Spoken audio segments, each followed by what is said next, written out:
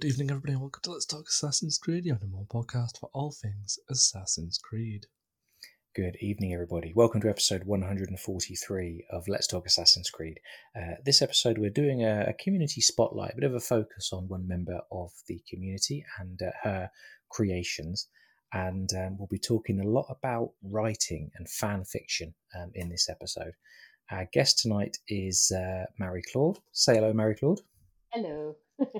Hello, and welcome to the show. Welcome back, I should say, because you've been with us twice before, and I had to go back to our notes to check. So, episode 101, when we did an Elise deep dive. Yeah. And who else could we call upon, really, to talk about Elise? And then back again soon after, episode 118, when we did a book review of the Unity novelization. Yeah. So we've definitely covered a lot of Unity topics with you in those two episodes. But we're kind of doing, are we doing Unity again, would you say? Yeah, kind of, right? Kind of. Like how it should have ended, kind of. Well, I mean, let's go from there. So tell us a bit about your, how to describe it, epic scale fan fiction. When did it start? When did you think, I need to write? My goodness. So right when Unity came out, when you're in a fandom, what do? You go read fan fiction, because whatever you're consuming, whether it's a movie, a series, or a game, you just want more. And some of us have more imagination than others, I guess.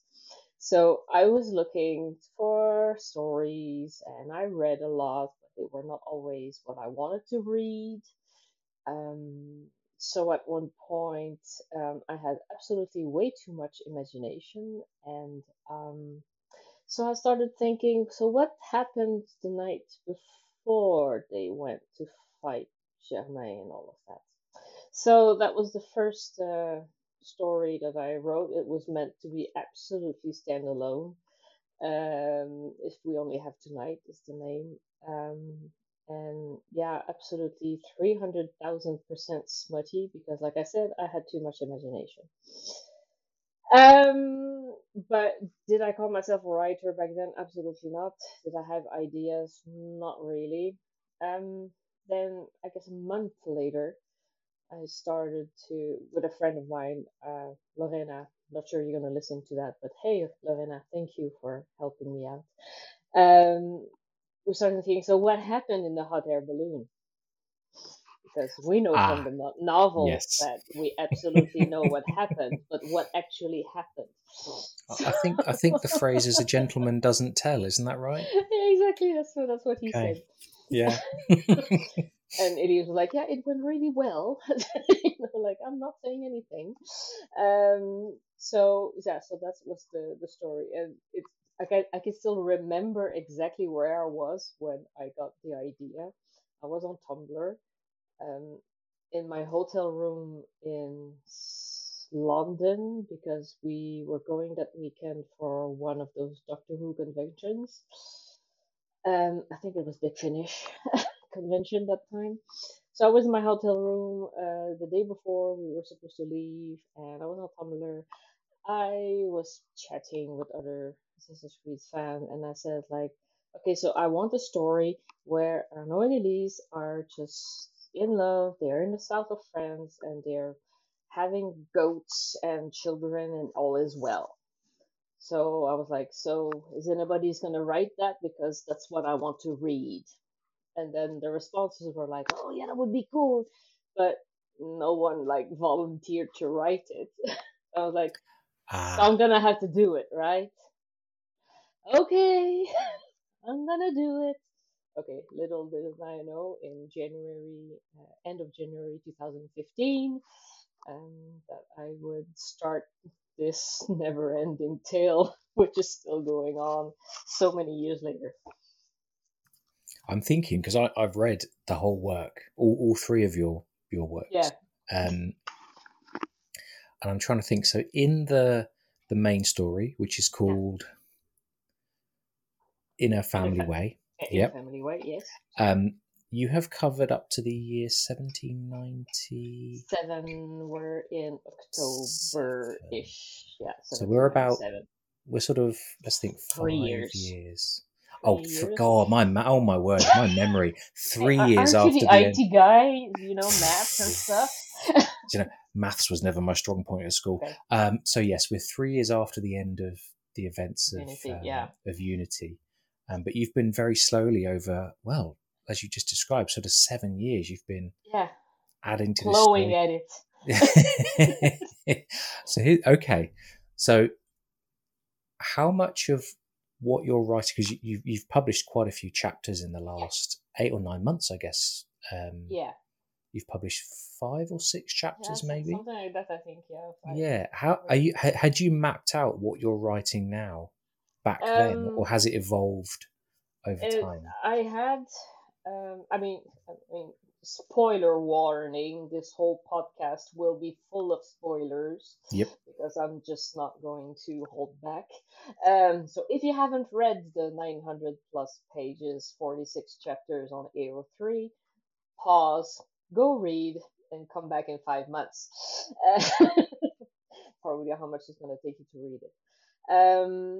Some general ideas were already thought of from the start.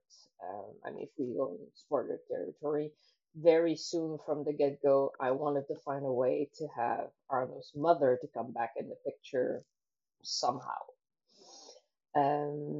The number of children is more or less defined as well. Not all of them are there yet. That's all I can say. Also, at the point that I am now. If we go back to the cosplay I made, which I call Elise 1815, where she's clearly Templar Grandmaster, yeah, that's kind of where I'm working at right now, but I'm still just in 1797, and she's far from that point yet. But that doesn't mean I'm going to write from 1797 until 1815. That's the thing. So I kind of have an idea where I'm going to stop and then probably just jump later on. But understood. I don't know, is it going to be chapter 50, 55, 60? No idea. Some things come up like, oh, that would be nice. And then I just... That's just the creative process. What I'll say to anyone listening, so Marie Claude has mentioned a costume that she made, which she's called her Elise 1815 costume. If you want to see that, and you really should, check out her Twitter profile, and I'm sure Instagram as well. Yeah. And the pinned post shows this amazing costume.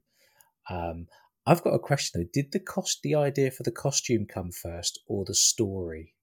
Oh, the story, absolutely. Okay. Because I had made, that's also something. Yes, we're going to talk about writing, but it's intricately linked to my creative sewing as well. I had made another one before a few years ago. Pandemic hit, didn't fit anymore. So I had to make another one. But I wasn't really satisfied with what I had made before. It was just blue riding coat, but it was not really decorated, and I just didn't have it. Kind of creative block at that point. I wanted to make it, but it was just not. It's not what I want to make, and it's really literally last year brain fart. I guess I got it. I know what I'm gonna make, and then it was I guess that's my not yet diagnosed ADHD doing that, but it was like late in the evening. I was like, brainwave, yes, that's what I'm gonna make. Do I have the pattern? Oh yeah, I have this pattern. Yes, I have this pattern. And I went looking in all my patterns. How come I don't have that pattern? Because I was thinking of one specific sewing pattern that I thought I had, and I ordered immediately. And do I have fabric? Yes, I have fabric. Do I have enough? Yes, I have enough. Yeah, sometimes I get creative bursts of energies like that. Also for writing, but mostly for costuming. But once I reach this point, I will probably use the description of what I made in it. Usually it's the other way around. I will write something, a description of an outfit, and then I would make it more often than not. Like it's not the other way around. Whoa, interesting. Okay, okay. So the art inspires life, if that's the right way around. Yeah, Kind exactly, of. I mean, exactly. the costume making is incredible art as well. What you do is incredible. But okay, why we've covered this in our previous episodes, but for those that maybe are new or haven't listened to some of our earlier ones, why write about Arno and Elise? um, yeah, I don't know. It's just it's no, but it's sometimes I wonder like why did they touch me so much? I can't explain it. Why do you like Unity as well? Like what touched you so much?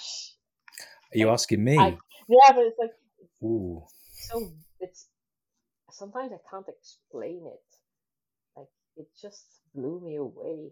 Mm, Was mm, was it last week that I had posted that email that I had sent my husband now 8 years ago in August of 2014? Like, hey, check it out, that statue of that character release that's gonna come in the new Assassin's Creed.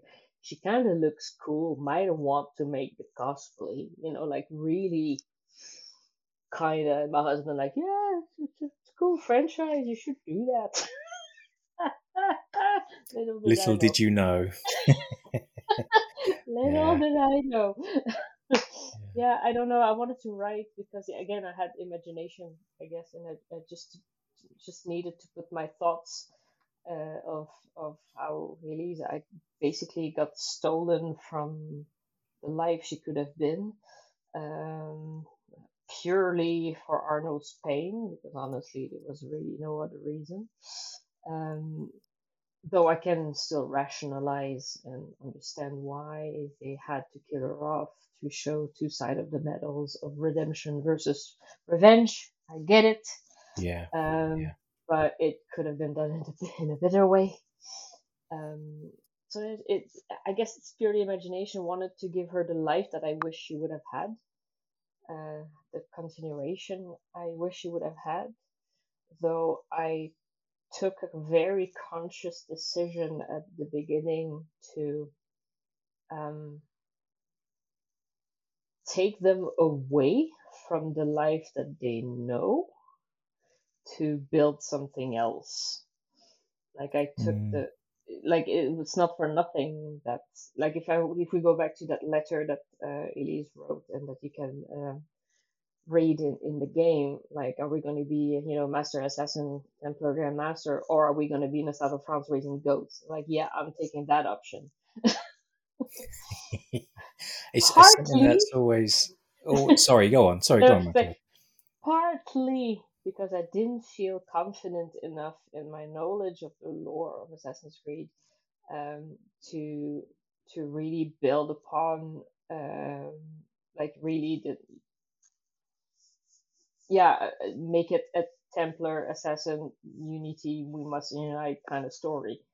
At the time, I was really new to the franchise. I mean, I still consider myself new, but I was not confident enough. So I was like, well, if I take them away from this and do something completely different, then I guess it's my Makes uh, sense. uh, fear of failure that it will be easier for me if I try to do that rather than continue the story from where Unity left.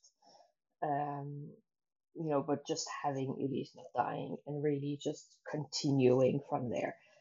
So I thought, nah, I want to take them to the south of France. Let's put them. But then it was an interesting psychological exploration of how does one react when they are put in a different situation that they don't know anything about. Um, they've they've had misery all their lives, basically both of them. What is it like to be happy, to build something, to not be pursued, although that lasted a few chapters only, but to not be pursued by their old life? Can they manage to heal from their traumas? Can they, yeah, can they raise their children? Can they protect them enough to protect them from the life that they've had, so they don't have the same life. So it's, for me, it was an interesting challenge enough that I didn't need to continue with the pure lore of Assassin's Creed.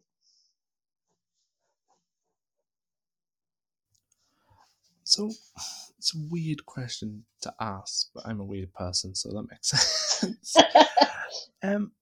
One thing I've noticed lately, and listening to you and looking at your work, you put a lot of time, effort, research. It's, in my opinion, it's no different to a cosplayer, a streamer, or a vlog. But do you really think that Ubisoft should start promoting fanfic writers? Because I get Yeah. it. I get it from the copyright angle. There is the tendency that this is our property, this is our work, but by rights, Yggdrasil device open up the doors to say, hey, everything's a simulation over a simulation. Yeah. Ubisoft could promote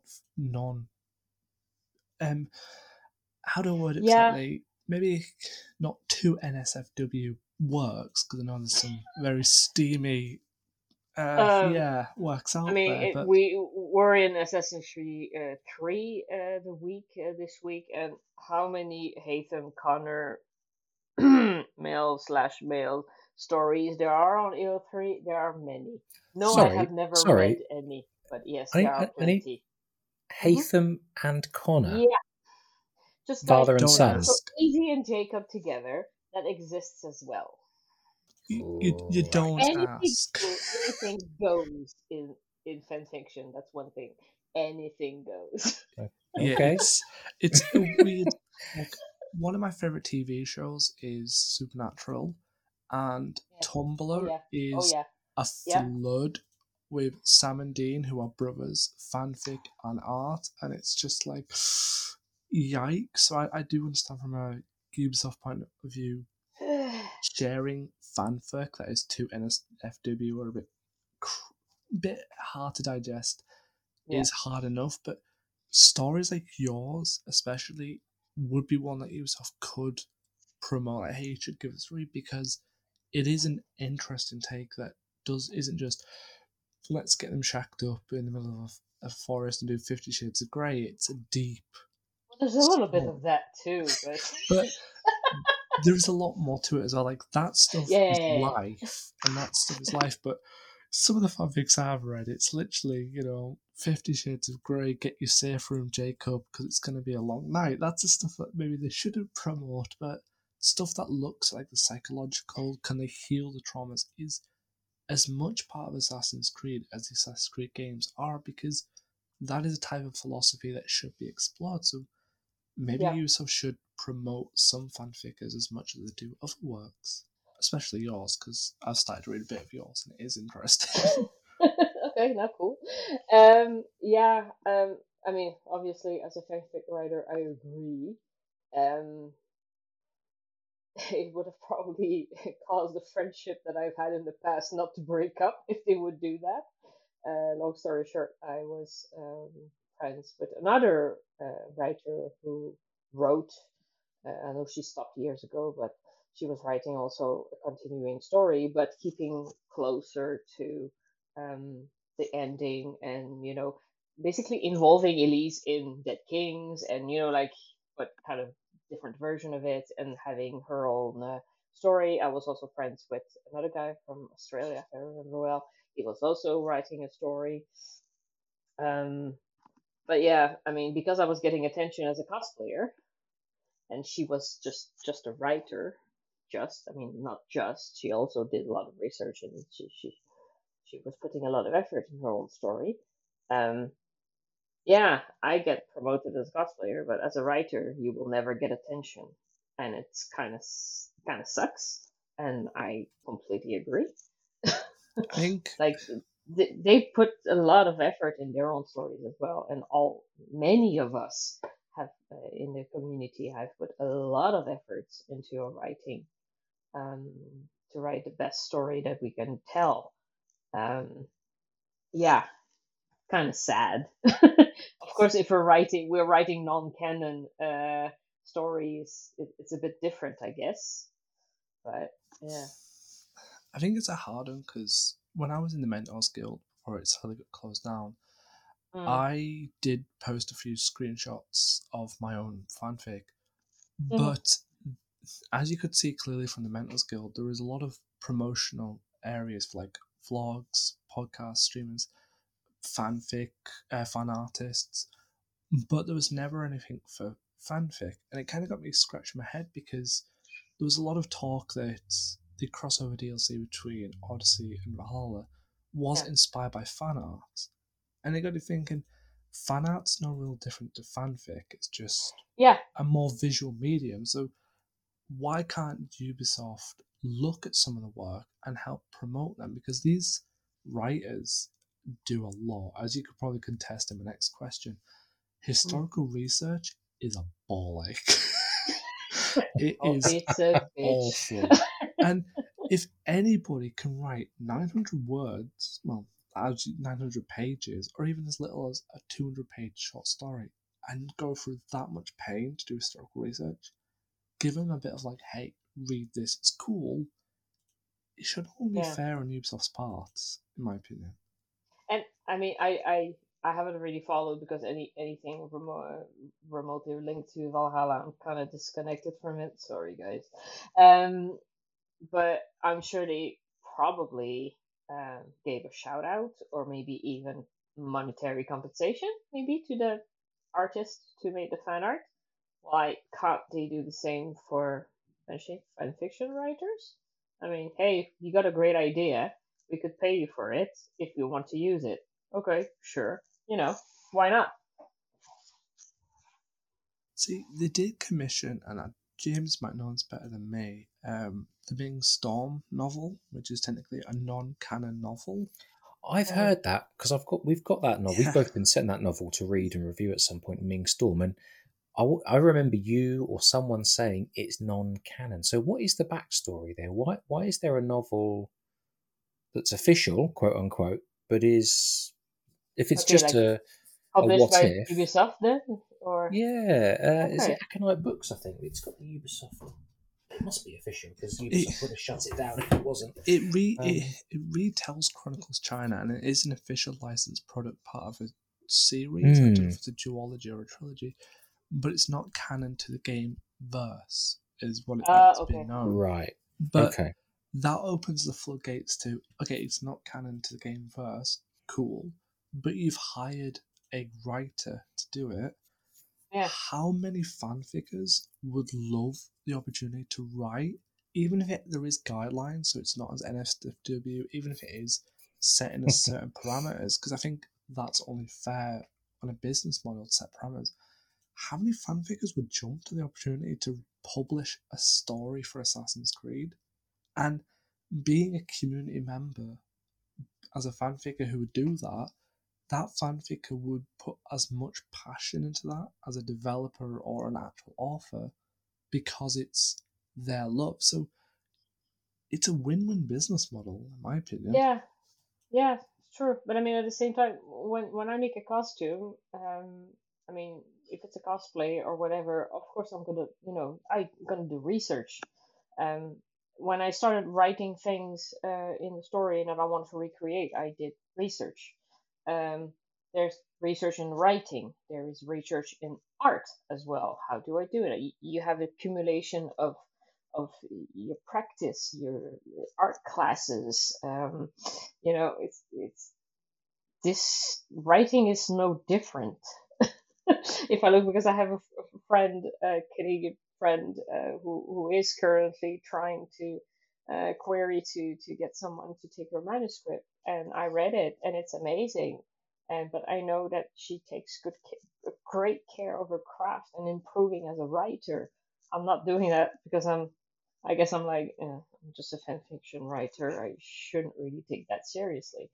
But I mean, for real serious people out there, I mean, it should be rewarded, shouldn't it? We're a member of the community as much as we do, but I guess we have a bad rep, fan fiction writers, because we write Haytham/Connor stories. I mean, doesn't include myself, obviously, but you know what I mean. I'm reminded of something. This is way off topic. Well, it's kind of off topic.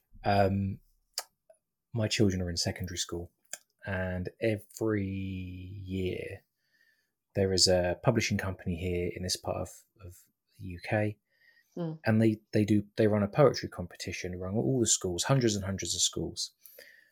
And one of the end results is the poems that are selected as, sort of the best from each school, they're published in an anthology. So you've got, 200 poems in this book. Of course, a poem is shorter than a fan fiction novel or even a chapter from a novel. But, that's a really nice way of collecting together the works of many people. There is no reason why, as a sort of annual, best of the best anthology or whatever you want to call it, that you couldn't collect together interesting fan fiction stories from different members, different fans, from different games, different characters. The one I remember seeing, and actually the reason I remember it is because it was the design, I think, and the typesetting was done by Serverland's Flowers. Serv, who's been on the show with us before and has done our logos for us in the last few months. And that was the Eagle's Path design that was published 18 months ago, maybe. And that featured a mix of artworks, gameplay tips, and I think there was a couple of fan fictions in there. And I think that kind of celebration, or that kind of, yes, this is not official, but we want to show a bit of, show our fans just how creative some of our fans are, because definitely I feel it. We do this show and I love what we do and I love our conversations and I'm proud of what we do, but I definitely think that doing this kind of format gets a lot less visibility, like you said, between cosplayers and fan fiction writers, or artists and fan fiction writers. There are certain types of media that definitely get more attention. I get it. It's easy to look at a picture. Yeah, exactly. I mean, you scroll and say that's and nice. Yeah, cool. Yeah. Like reblog. Yeah. But there's definitely ways that the light could be shone upon some of the creativity that is done in text rather than in art or clothes or videos or gameplay guides or all the other creations. So it's interesting. There are ways to do it. But I think you've had some really nice feedback in the past 6 months or so from some of the transmedia people or the brand people at UB for your work. It was it was mostly for the costume itself, because okay. But obviously the costume was taken. The Elite 1815 was taken. I mean, it's where I'm gonna get. Like, spoiler alert. It's where I'm gonna get with the story eventually. I haven't got to the end yet. Well, neither am I. But I mean, I like that he had said something like, this is your Elite. So I was like, this is mine. And I mean, that's one thing I realize, and I think I warned you about that when I told you, hey, you can perhaps read this last year when I sent you. I think you did. Because don't expect characterization as she is in the game, neither for Arno, because I've taken them out of there and kind of broke them down to rebuild them. Absolutely. It was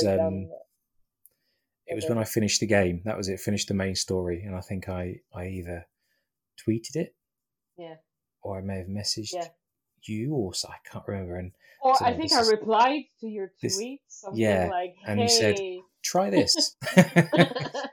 You might like it," and I did. So that was easy. But I'm interested in actually this is something that we discussed in the previous episode when I interviewed Kate Hartfield, the author of the new book Magus Conspiracy, and what she does is the same as what you do.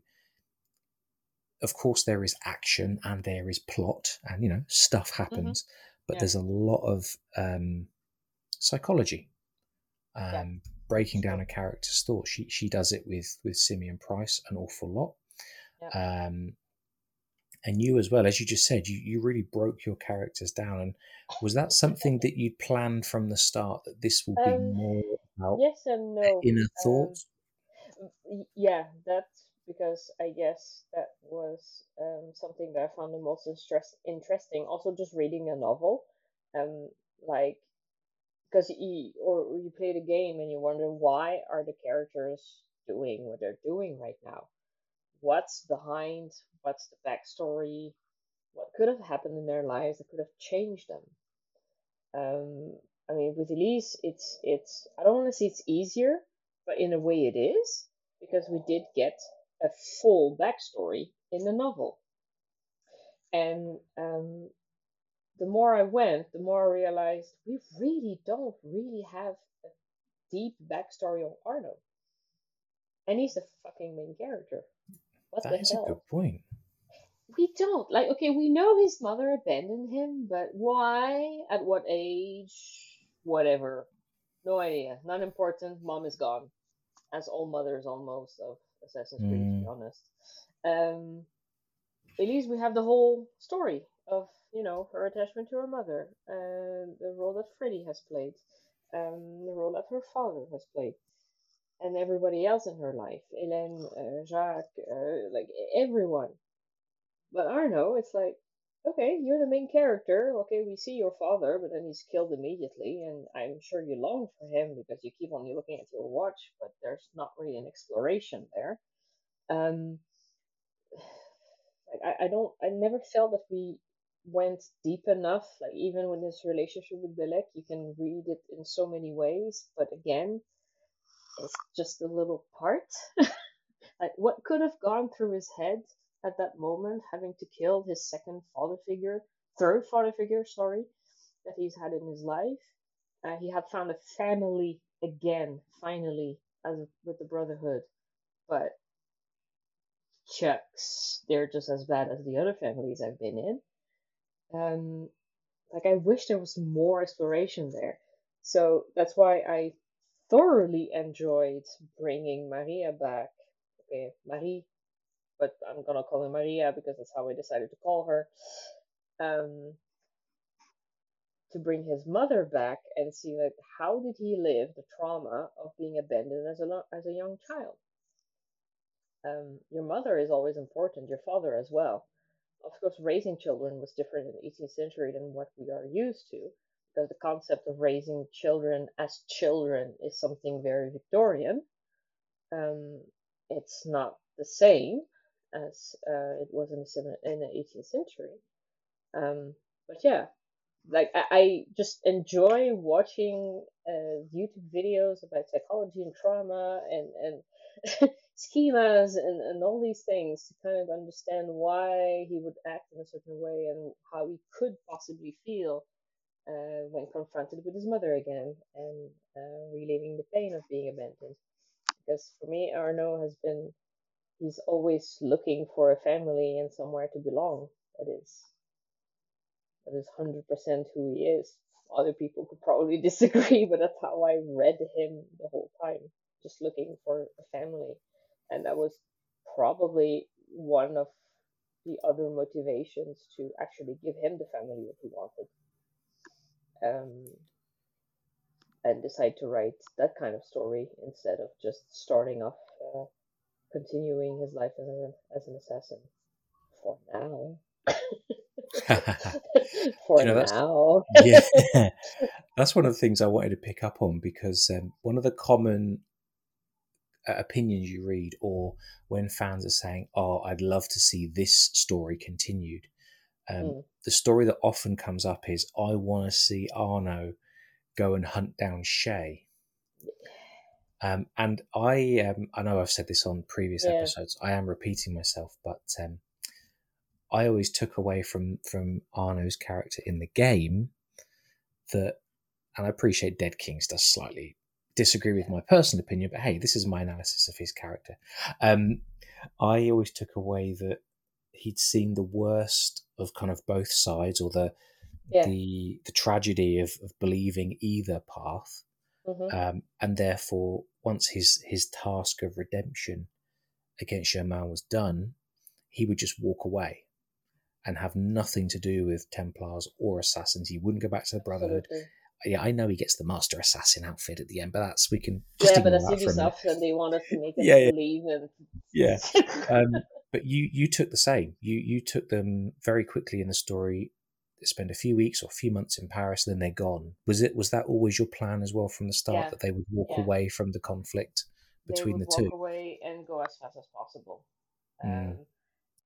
I kind of it's funny because I started this episode talking about the first two very smutty stories I wrote, but when I finished writing Up and Away, like the last few bits, I was already planning in a family way. I was already brainstorming with my friend Lorena. We were already kind of thinking about it. So that scene afterwards, when they're talking about the future, it was there on purpose. That he wants a family. He just wants to get married. He wants to have a daughter and two boys, but she's like, what the heck, no, I'm not supposed to do that. So that was really on purpose, setting up for the first few chapters of In Family Way, where this exact conversation kind of goes again, like, I don't want to get pregnant, what the heck? And he's like, oh my god, yes, because that's exactly what their mindsets were. And at the same time, like, as much as I don't like, some people might think that I enjoy beating Elise to a pulp. But the way I see it anyway, she's the one more under threat than he is. Because again, as you said also, he wants nothing to do and he cut off, and the Brotherhood honestly couldn't care less about him. So I still don't understand how he ended up Master Assassin later on. So, but that's just, like, I agree with you, it makes no sense. But anyway, so the conflict of bringing back Ruddock, which I bloody hate, and I made him as vile as I could, because that's that's how I think he is anyway. So I needed a reason for them to leave. Okay, Elise being pregnant was one, but okay, they can still hide in the cafeteria and live their lives. But yeah, I needed to get them out. That was one reason. So Ruddock, so she need to leave, and as fast as possible. So that was my reason for writing that. It felt more consistent, how you carry the story forward than what we saw right at the end of Unity. Because Arno's Creed speech is awesome, but again, dude, where'd you get that outfit from? I don't know if you were ever going to go back to the Brotherhood, but yeah. It's like, how did you end up being a say again, Declan? He stole it. Yeah, that's it. That's canon. He just punched an assassin, took it, made a speech, disappeared. So it's like the thief in Dead Kings who ended up with Elise's clothes, right? Okay, yeah. Okay. Yes. Oh dear. That was not good. You brought back some other characters though, because I want to talk about Freddy, because I love Freddy. Yeah, so do I. You brought back a few other characters. Tell us about.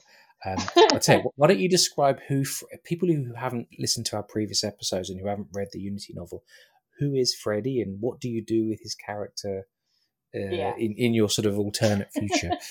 In my alternate future, so Freddy is in my head canon Elise's father, but anyway. Definitely a father figure after her father died, or if her father was too busy. He trained her. He was her mother's former lover. Basically a very, very important character for Elise, and also kind of a red thread through our whole life in the novel, at least. So I tried to have him. So he comes out. Arno goes to get him in England, because I decided he was going to be staying in England, instead of being like at the end of Unity in the novel when he is still in the suburbs of Paris. Mm. And it was a bit of a joke between me and my co-writer at the time. We were like, oh, we're just gonna have him fall in love with the maid. But it's also because I started. Her name is Madeleine, and I started writing her as, it's not going to be an important character. I don't care. But the more I was writing her, the more I was enjoying it, and I was like, you know what? Yeah, we're gonna ship her with Freddy. Yep, let's go. Let's do that.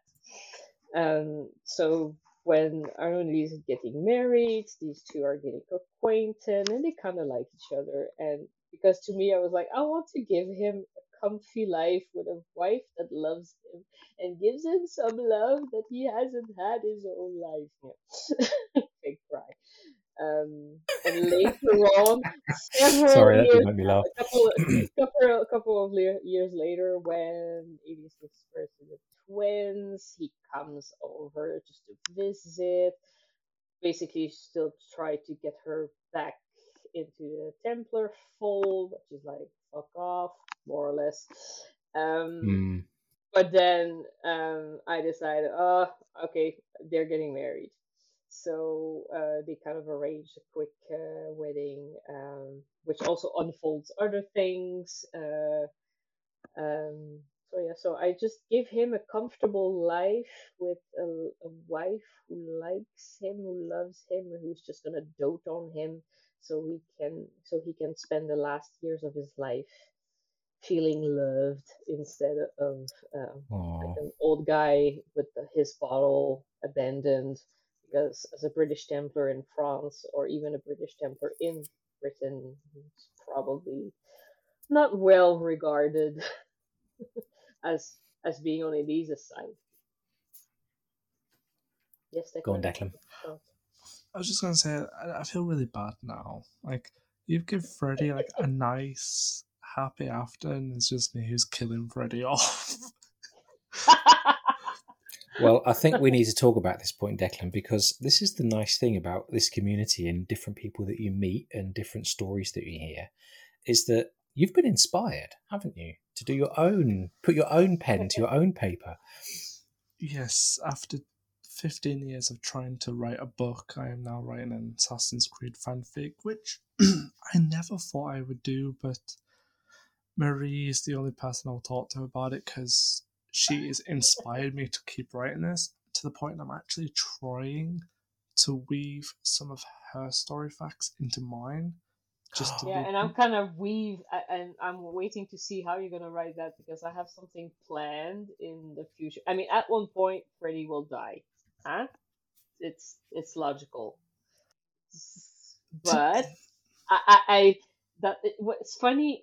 I mean, it's funny that you're starting it like he's writing a letter to Elise about how this is my life, but I guess it was telepathy or something. But what I was envisioning this is that she would get a package with actually, letters and things that Freddy wrote about his life, so that she can understand. So like, how did you know that I wanted to write it like that? Obviously, in yours, Edith is dead, mine is not, but like, I'm waiting to see how you're gonna do it, because I'm gonna include other things that you wrote in mine later on. But it's kind of funny.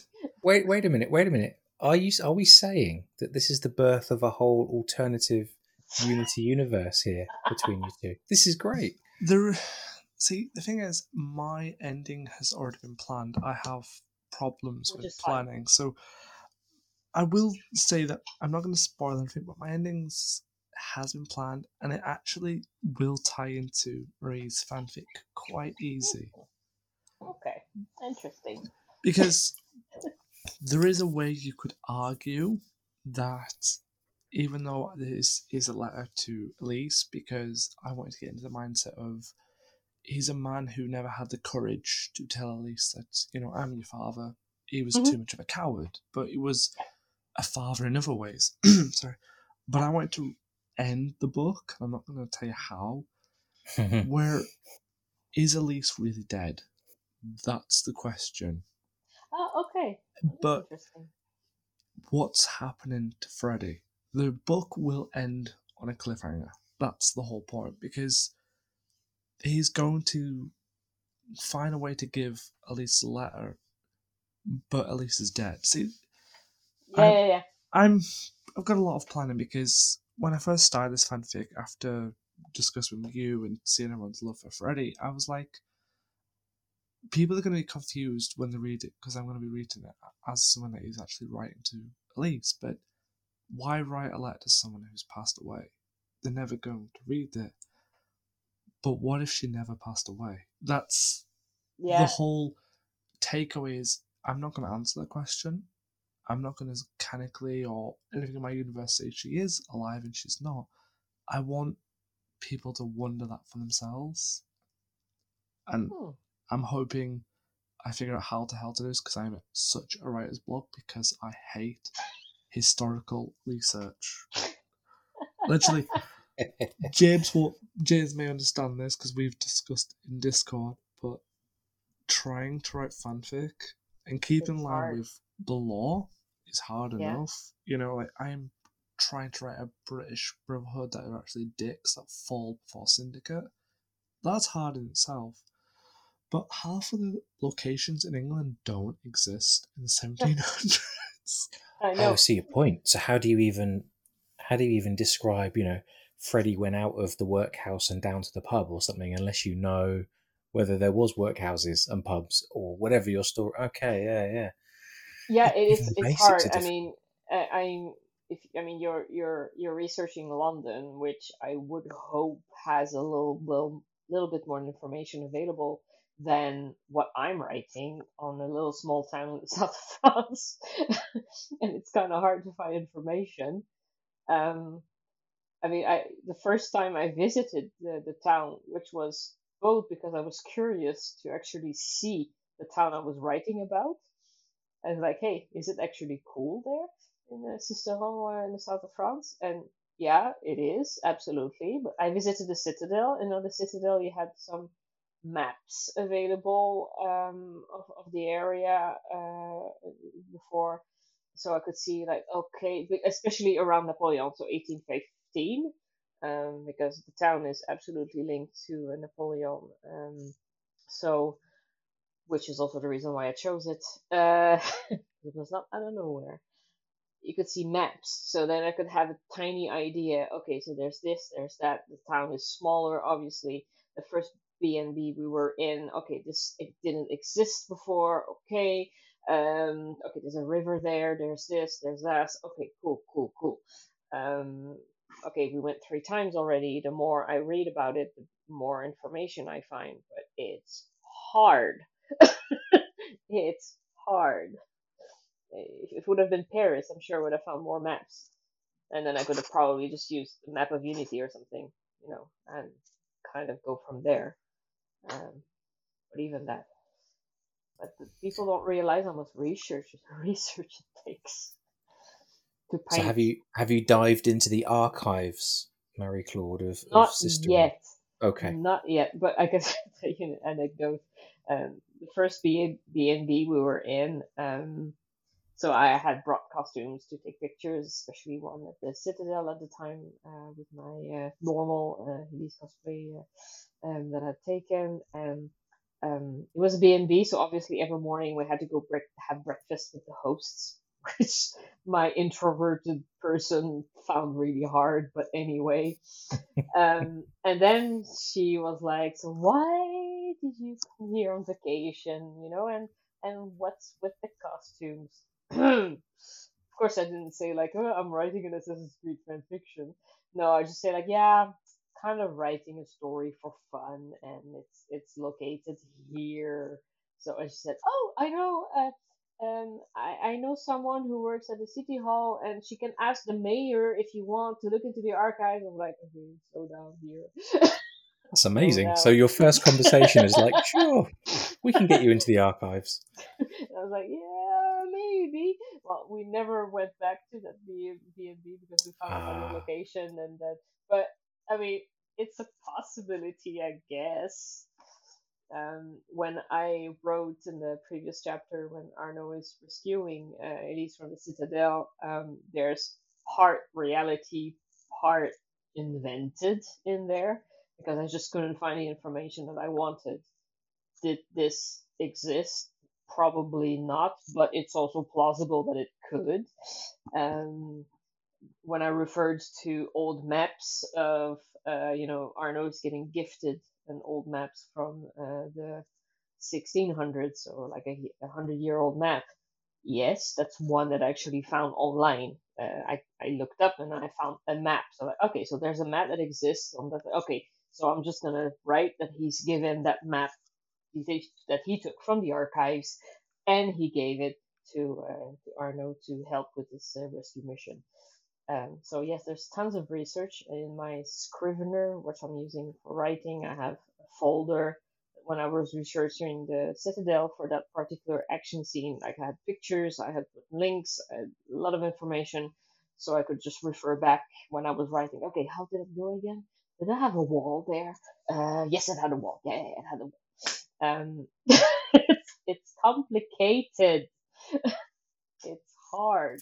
And you said you use a tool called Scrivener to keep all of your notes and thoughts together. Yeah, okay. I mean, I write in Scrivener. It's a writing tool. You can write your chapters, scenes, and it took me a while to get around to use it. I was using Google Docs before. Got me a while to get used to it, but once I was really started, I'm like, okay, yeah, I can do that.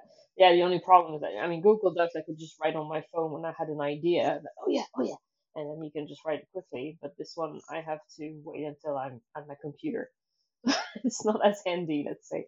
They don't have an Android app yet, so can't do that. But you can keep all information. You can write your character, all the characters you are using. You can add a description, so you can refer to it. I mean, for me, I have all of my chapters since the beginning. Sometimes I was like, oh, how did it go again? I mean, I wrote that 6 years ago. So then I had to go back and like, oh yeah, okay, that's how I called it. Okay, let's go back. Because it's hard to keep up after 7 years of writing, almost 400,000 words, and it's wow. Yeah, so I mean, it's a lot to keep up, definitely. And sometimes I have random ideas and I just jolt them down really quickly. Something for the future, for example. When I had this idea of, okay, so how is it gonna happen when Elise is gonna learn that Freddy has died? Okay, I haven't written that one yet, so I'm not gonna spoil it. But I mean, it's already written in a very quick draft, very quick. When I'll reach that point, I'll just pull the draft, and I know. And when I mean draft, it's really like there's this happening, that happening, then she does that, then there's that. Nothing else, but it's enough to oh yeah, and then I know what I was thinking back then. I have a few like that. Okay, interesting. Did you I'm guessing when you started, because especially you were working in partnership with another writer, yeah, I'm guessing the early days you were writing fast and the ideas were coming, but was there ever a period where you had writer's block and you just walked away from absolutely. it? Absolutely. Yeah, in the beginning it was easy. I mean, yes, I was working with Lorena, and I was writing the dialogues, and she's in Brazil, so she was a few hours behind compared to Europe. So during the day, lunch break, or little breaks like that, I would write the dialogues, and then in Google Docs, and then when she would wake up or have time between classes at school because she's a bit younger, she would write around it, like add the narrative bits. Gotcha.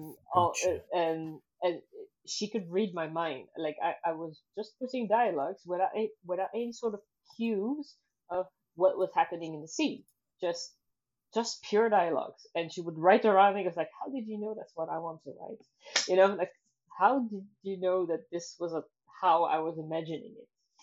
So and we were churning chapters once a week, if not twice a week, and that was really easy.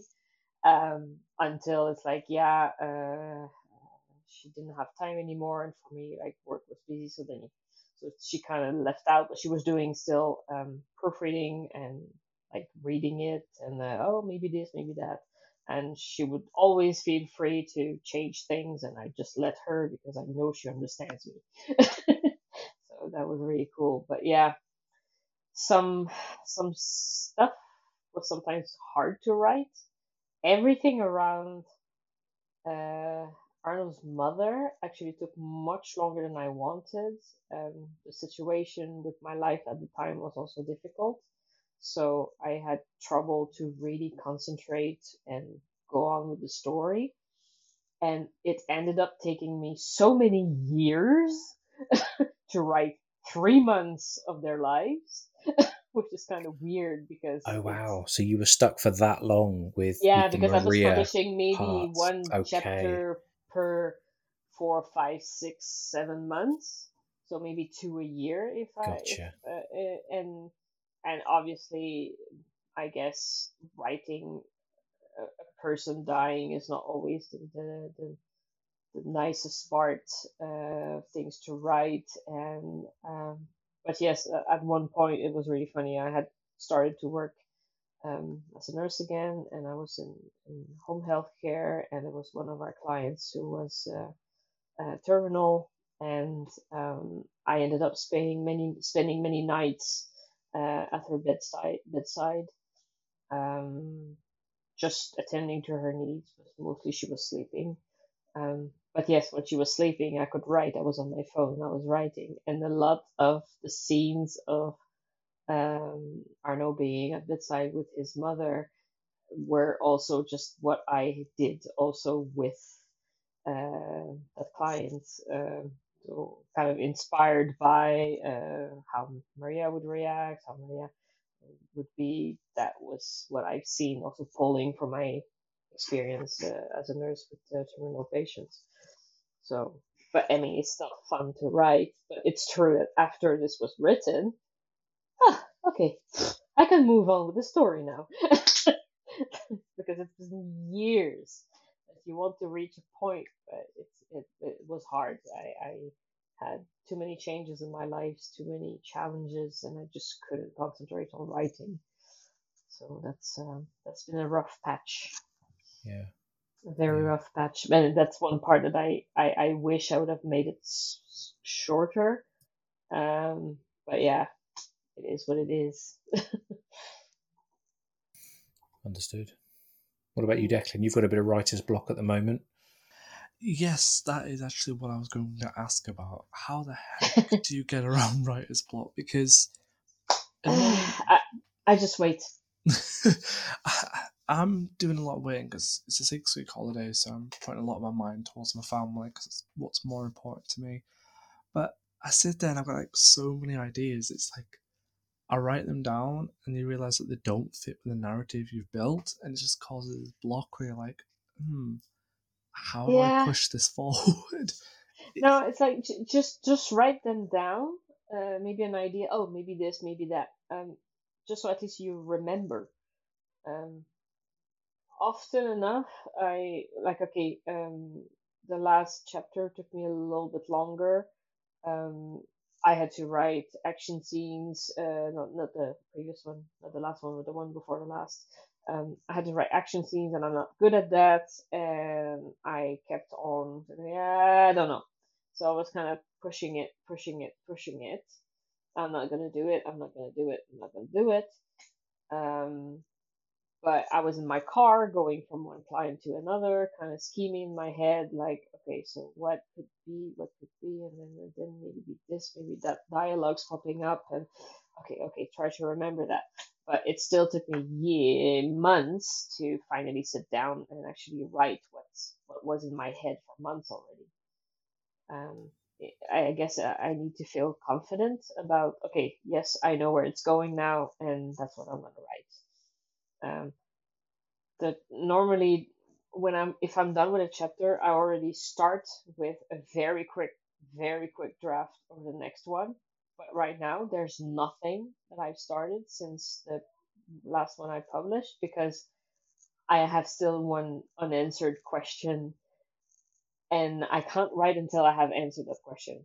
And the question is, who the heck could contact Arno as someone from his past, a friend? Yes. He has no friends. It's terrible. See, that's a good point. That is a predicament me and you are both similarly in, because when you get to a point in the story where you need a connection and none exists, making one up is blooming impossible. Like, the whole idea of Freddy having no backstory, he just appeared, and then you have to make one up. And then, as you said, with Arno having no friends, I'm trying to write Freddy working for a Brotherhood, but one in-law doesn't exist in that time zone, so it's like, oh crap.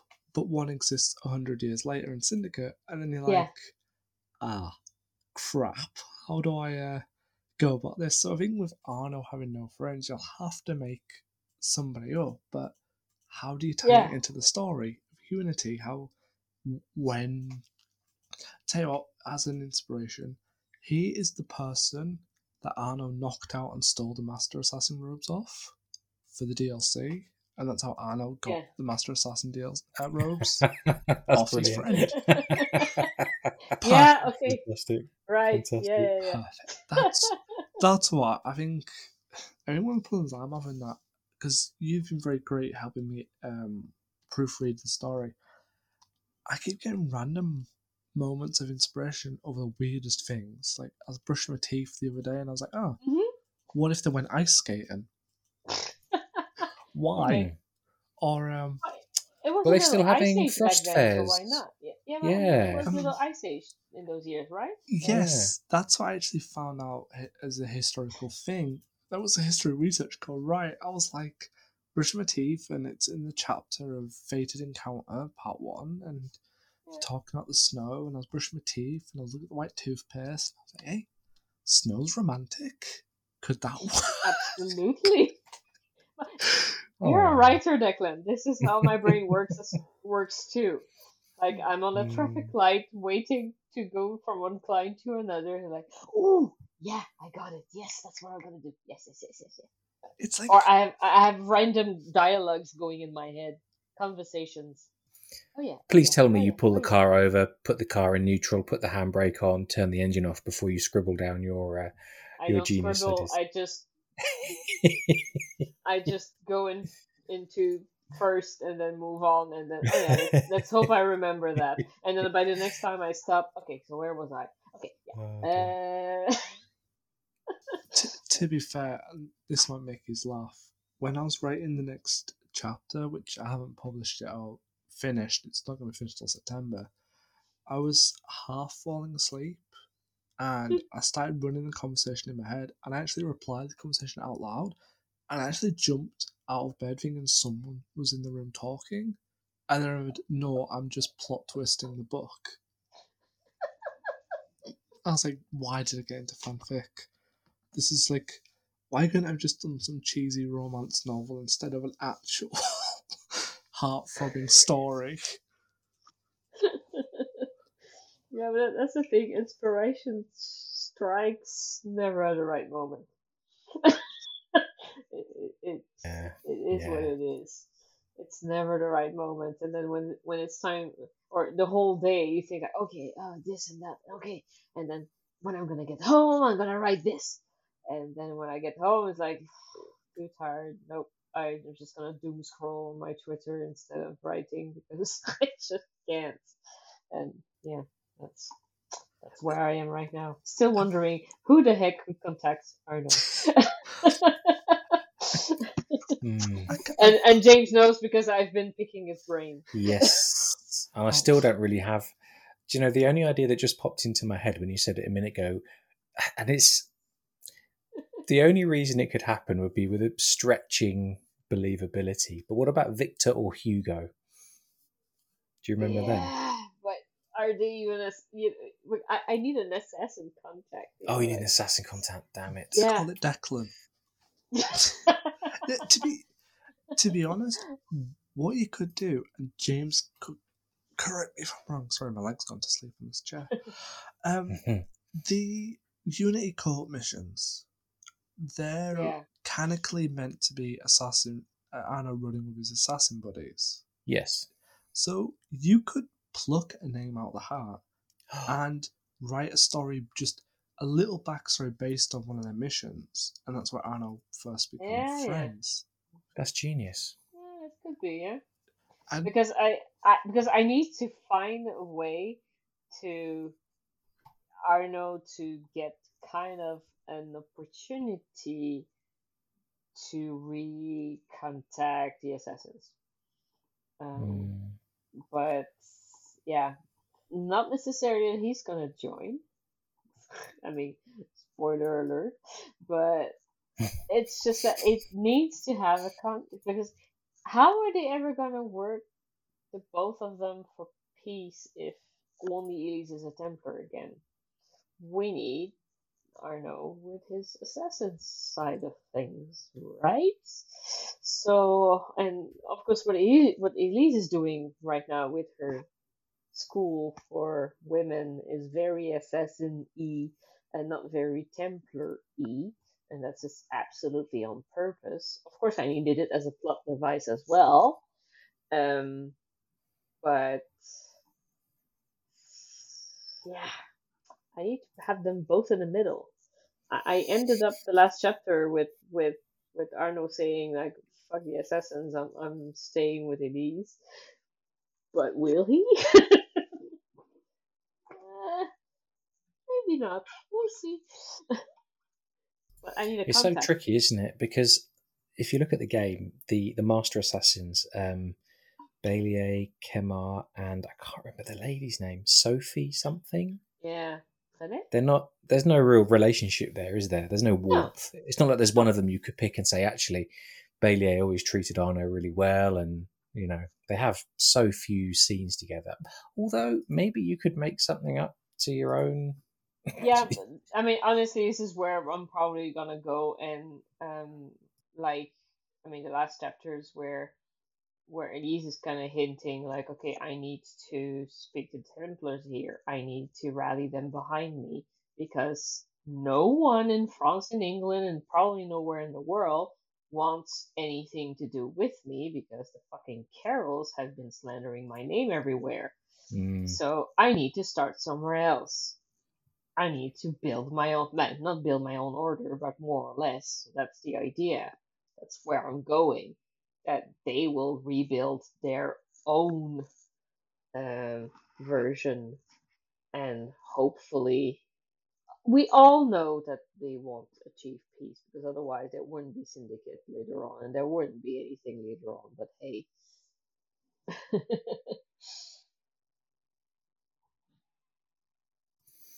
What about you, Declan? What's next? What do you need to do to unlock your writer's block? To be honest, I just need to get out my own head because yeah. Problem is, I'm such an avid reader. I've got so many knowledges from other books. My fear is upsetting community because I want to write Freddie and Julia's love story because that's where I am after Fate in Counterpart 2. But I don't want to follow the tropes of, the good guy falling in love with the bad guy sort of trope. I want it to be more of a, it's kind of a weird word to say this, but like a dominatrix style. Like, he loves her, but she's not really the same. She's like, I admire you, you got skill, but he's head over heels because he's been treated like crap. And Julie seems to be paying him attention. She's snarky, she's sassy, he loves it, but she's indifferent. She respects him, she loves him, but she's not at that same level. But trying to put that in paper without falling to the trope of he only loves her because she's a Templar is kind of difficult. There's so many tropes, yeah. I need a good cup of tea. The British way. Yeah. So Bearing in mind, Declan, that you only started writing 2 months ago.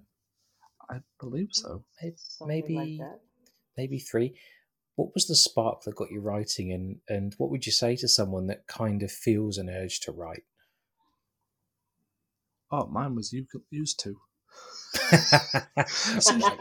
Seriously, I would not have ever bothered to write Freddy's if it wasn't for that Twitter thread that Marie put up, and then that was just like that got me scheming because since school I've had a problem with over imagination. So I am so full of imagination that I don't actually read words anymore. I just imagine what the words sound like and paint pictures when I read. I'm strange. So it's now like, I want to do it, let's do it. But my advice would literally to anyone, and I'd love to hear Marie's advice as well, is just do what you want. Literally build a checklist. That's how I found it. Build a checklist or a Venn diagram or a mushroom cloud, whatever you want, of your ideas, and just go for it. Wing it if you have to. Just have fun, because fanfics don't have to be serious. If I'm not to be rude, I'm planning to write one where, and I'm gonna get a lot of trouble for this, but Jacob drinks too much booze, and he wakes up in an alternate reality because he's that drunk, and he has to fight werewolves and vampires. Okay. It's your fan fiction, mate. You write what you like, yeah. And then he actually wakes up 2 days later. He's just been on a massive bender in London. He's just dreamed it all. And I just felt like, I mean, can I be... As long as you don't write anything with those bloody sex pollens or that kind of stuff, because that's so overused. There's so many of those fanfiction when there's a sex pollen that it's in the air and suddenly the characters sniff it and then they can't keep their clothes on. I see. My idea was Jacob gets invited to a mysterious bar, and Evie's like, "What are you doing? You've just got a strange note. Why are you going?" And he's like, "I want to go." He goes.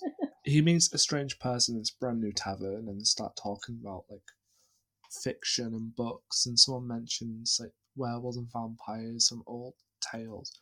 He gets pissed, and then he starts imagining that he's like Count Dracula, but he's not actually Dracula because that wasn't written then. But he's just severely pissed for 2 days in a mysterious tavern where he was drugged because they tried to steal his money. It's a scam gone wrong. People are going to read it like, this guy's weird. Why write a scam story where he's hallucinating as a vampire? Because I'm strange. And because it's your idea and you just have to write it down. And have fun. Completely agree. Just that's what fanfiction is anyway. It's your imagination that's overflowing and you just have to put it somewhere. And you want to share it with the world. That's probably the weirdest part. Right? Is the world ready for my imagination? That's the problem. Is the world? I'd say have a look at AO3 and enter tags like Jacob Fry vampire. I'm sure there's about half a dozen already. So nah, not that weird. So I think the question we have left to ask, it's the only question I've got in my mind, is when's James going to put pen to paper and start a fanfic? I have an answer for this, and the answer is I'm not really a writer. And however, I have written one very, very short thing, which I don't know if you've seen, Declan. I did put it on AO3. I haven't done anything to promote it, but I did write a very short. It was an alternate. If Elise had survived the temple and Arno had died, what would her end of game creed speech be? Oh yeah. And that's the only thing I've written in terms of anything to do with since I left school. Let's say to do with Assassin's Creed, and that will probably be the only thing I ever write because I'm not really a writer. I'm too lazy. I'd rather talk. Talking is faster than typing. Well, I do have a request for you two. Oh, damn it. Go on then. James is like, I'm not like this. This sounds like homework, man. Come on, what's going on here? It's a homework moment. I want to write a Eivor story, but set as a Viking poem style. But I want to do it as a joint effort between you two, like a complete collaborative work. When I can get around to the idea of figuring out how the hell you do this. See, I can do limericks, but proper poetry, I just haven't got the brain for it. Neither have I. That's why it'd be fun. If you want a limerick, I reckon I can do a limerick. But that's about as creative as I get. So, should we all three of us just like make our own anthology of limericks for all assassins? I have a few stored away. Maybe I should stick them on Twitter or something. That is a topic for another time. You're a bad influence, my friend. I am. And I've just seen a little note that there are 2 fics involving Jacob, Fright, and vampirism. I will make it a third. We will call him Count Jacob. You're not that weird. You're not that weird. I'm glad to be in good company. Yeah, there's a smutty one and there's a general one as well. Yeah. To be fair, I was watching, I know it's completely off topic and these are going to laugh at this. I've been watching Pokemon with my kids and I just finished reading my work back and I just imagined, what if I just wrote a story about Altair was a Pokemon master? And all of his Pokemon were actually just Assassin's Creed characters, but their playstyles would be similar to the Pokemon. So Ezio, I was going to make it Sudowoodo, just because he's sturdy. Arno was going to be Railu, and I was just like, give them all names. Go Ezio, I choose you. Okay. Now I'm going to check. Do they have this as well? Pokemon Assassin's Creed fanfic. Oh, you're searching AO3 right now to see if there's an Assassin's Creed Pokemon crossover. Yeah, gotcha. No, there is none. At least not with Pokemon how I wrote it. Let's see. Right.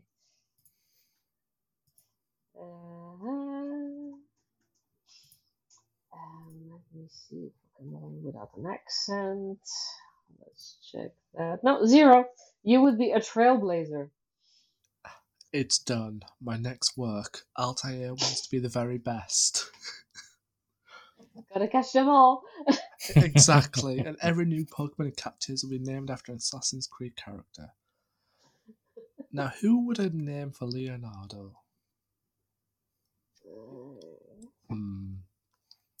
I'm afraid I've never played or watched Pokemon. I cannot help you. Yeah, I think I'm going to do this for a laugh, but I don't think I'll put on AO3 in fear of being shaped. I don't think it'll be the worst thing on AO3, that's for sure. Yeah, no.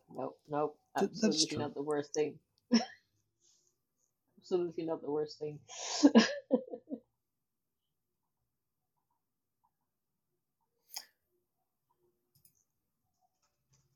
So, Declan, over to you, mate. I think that is everything. Yeah. I think so. Fun story. My laptop was dying, so I'm sitting on my kid's dining table set. I am 5'11", and I can't feel my legs. Well, then I wish there was a video of that. Yes. I tell you what, I will recreate this moment in the morning when my phone's charged. But my kids' chairs are really not comfortable to do podcasting. I'm like a giant in a Smurf chair. Oh, it's good to be back doing podcasts. I missed last week. It was a good one. I think it went well. Yeah. So, as that's all we've got time for, I want to say a big thank you to Marie for coming. You're welcome. And you're welcome. Whenever we have another fanfic community topic, it has to be you that comes on. That's now mandatory. Yeah, exactly. Absolutely. We can talk about that.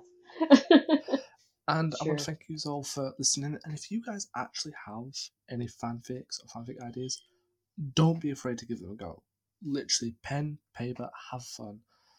I have so many ideas. I have a play in the works in the style of Shakespeare. I have a vampire book, and I now have Freddy's book. So hey, if you can do anything, just have fun. And I would love to hear your ideas. So you can message us on at AC Let's Talk or at James to the Quid, or you can email us at assassinscreedletstalk.com. And we'll see you all next week. See you soon. Bye. Bye, all.